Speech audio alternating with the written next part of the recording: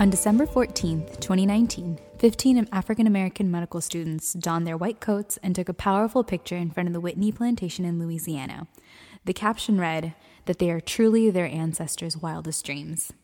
The image was posted on Twitter and quickly spread to other social media platforms and was eventually picked up on national TV. So far, the post has gotten 88,000 likes, and for many has continued to fuel the conversation of why representation matters and the slow change that happens in medicine. When asked about the impact of this image, one of the medical student organizers, Russell J. Ledette, said that if he had seen this picture when he was younger, it would have been validation that the people telling me that I couldn't be an orthopedic surgeon can't hinder me in any way. These students exemplify the idea that these individual stories, when placed in a greater context of history, politics, even socioeconomic issues, really contextualize the issues that we face in the field of medicine. It gives us insight into where we've been and where we hope to go, and it allows us to change the way we think about key issues and advance forward. With that hope of advancement, this is the Day Shift.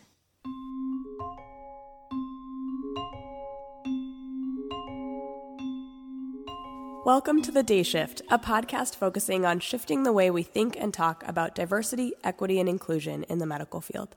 My name is Dr. Maggie Kosman, and this is my colleague, Dr. Pooja Jayil.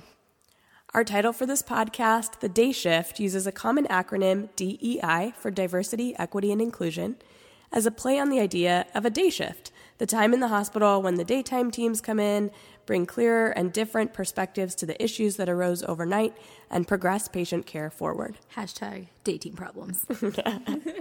We hope this podcast brings new perspectives and a more inclusive approach to the discussions of diversity issues in medicine. We also hope it shifts it away from avoidance or fatigue from these topics and from negative connotations that have become attached to them. And we aim for it to shift us from mere classroom didactics and into relevant, day-to-day organic conversation and application. So what are we trying to do? We're hoping that listeners will be able to gain useful information to improve their practices and environments.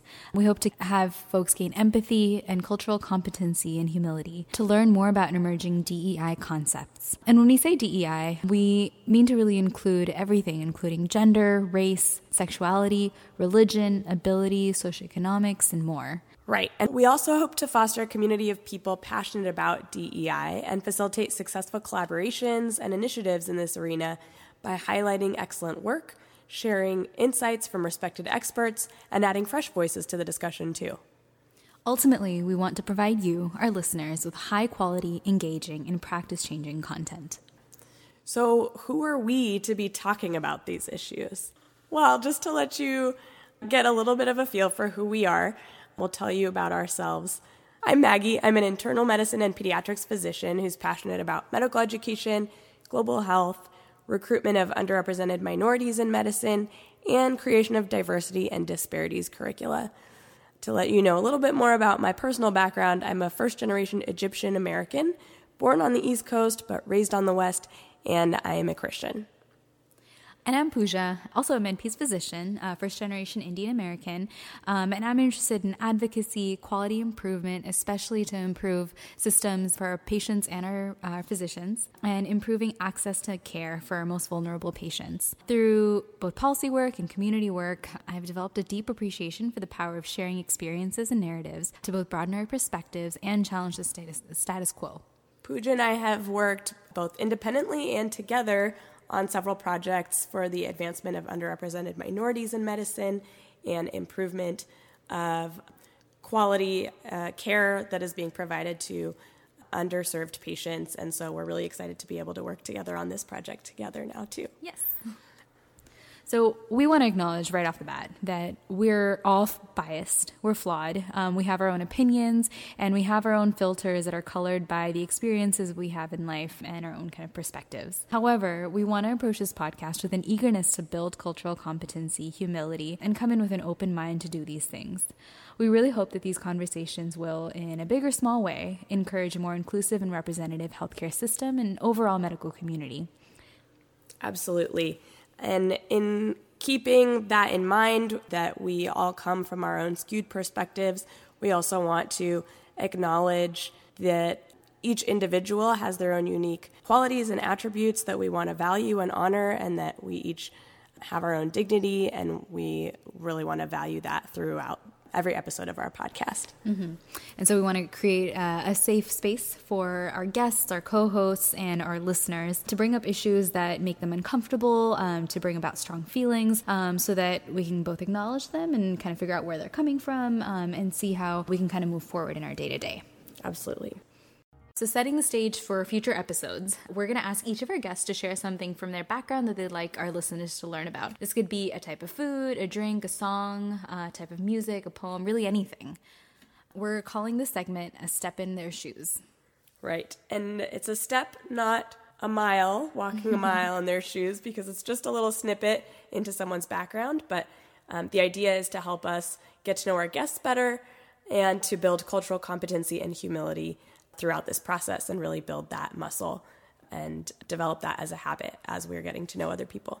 So for this first episode, we'd like to kick it off by sharing something about each of our backgrounds.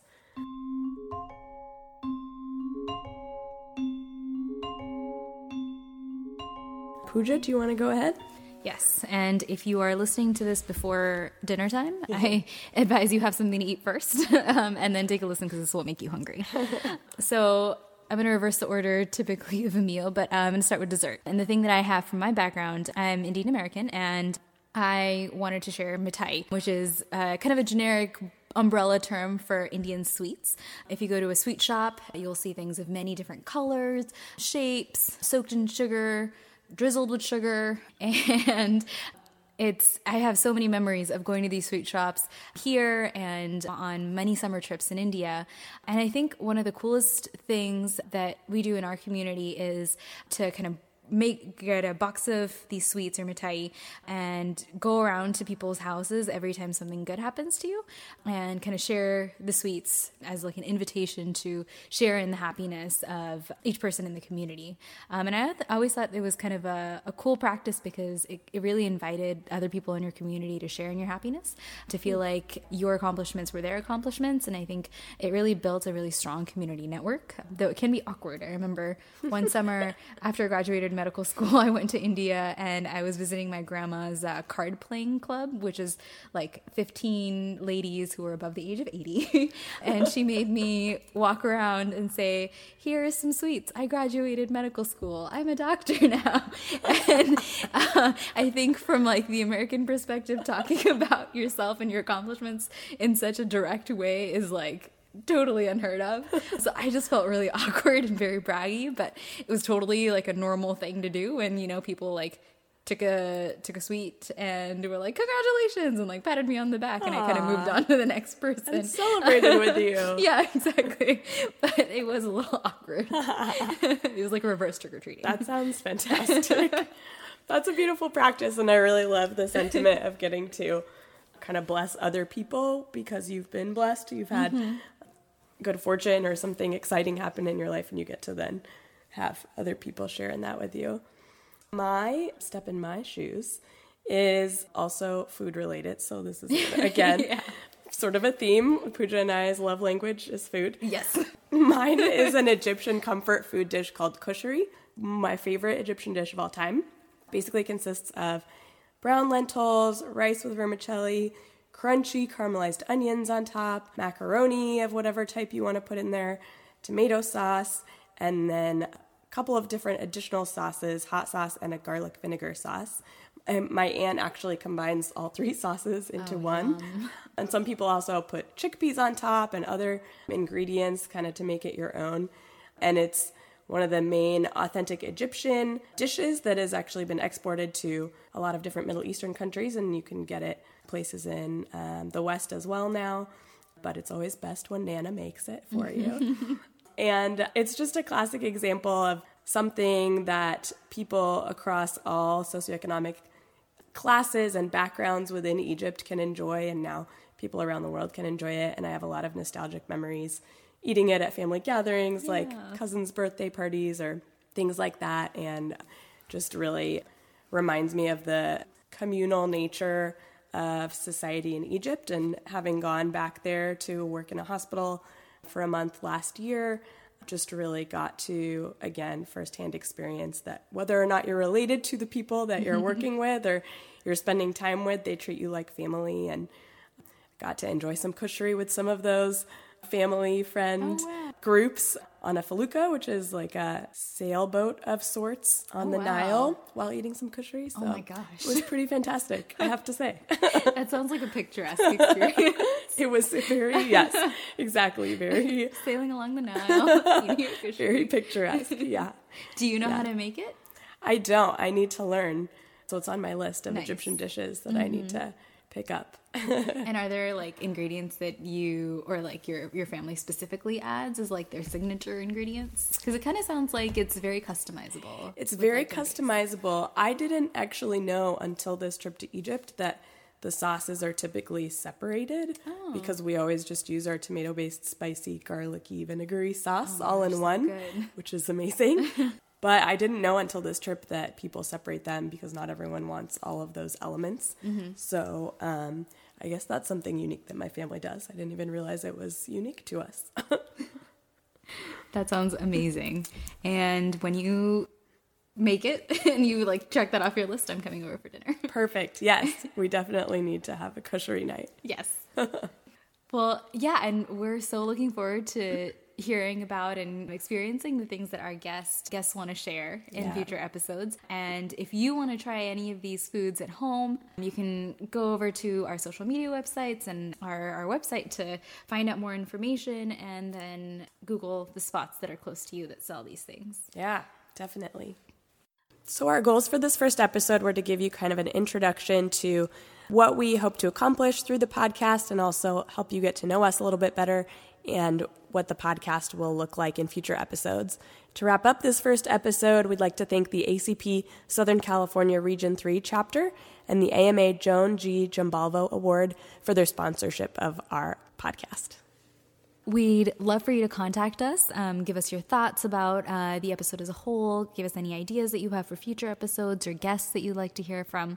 You can contact us by email at thedayshift@gmail.com. That's the DEI Shift at gmail.com.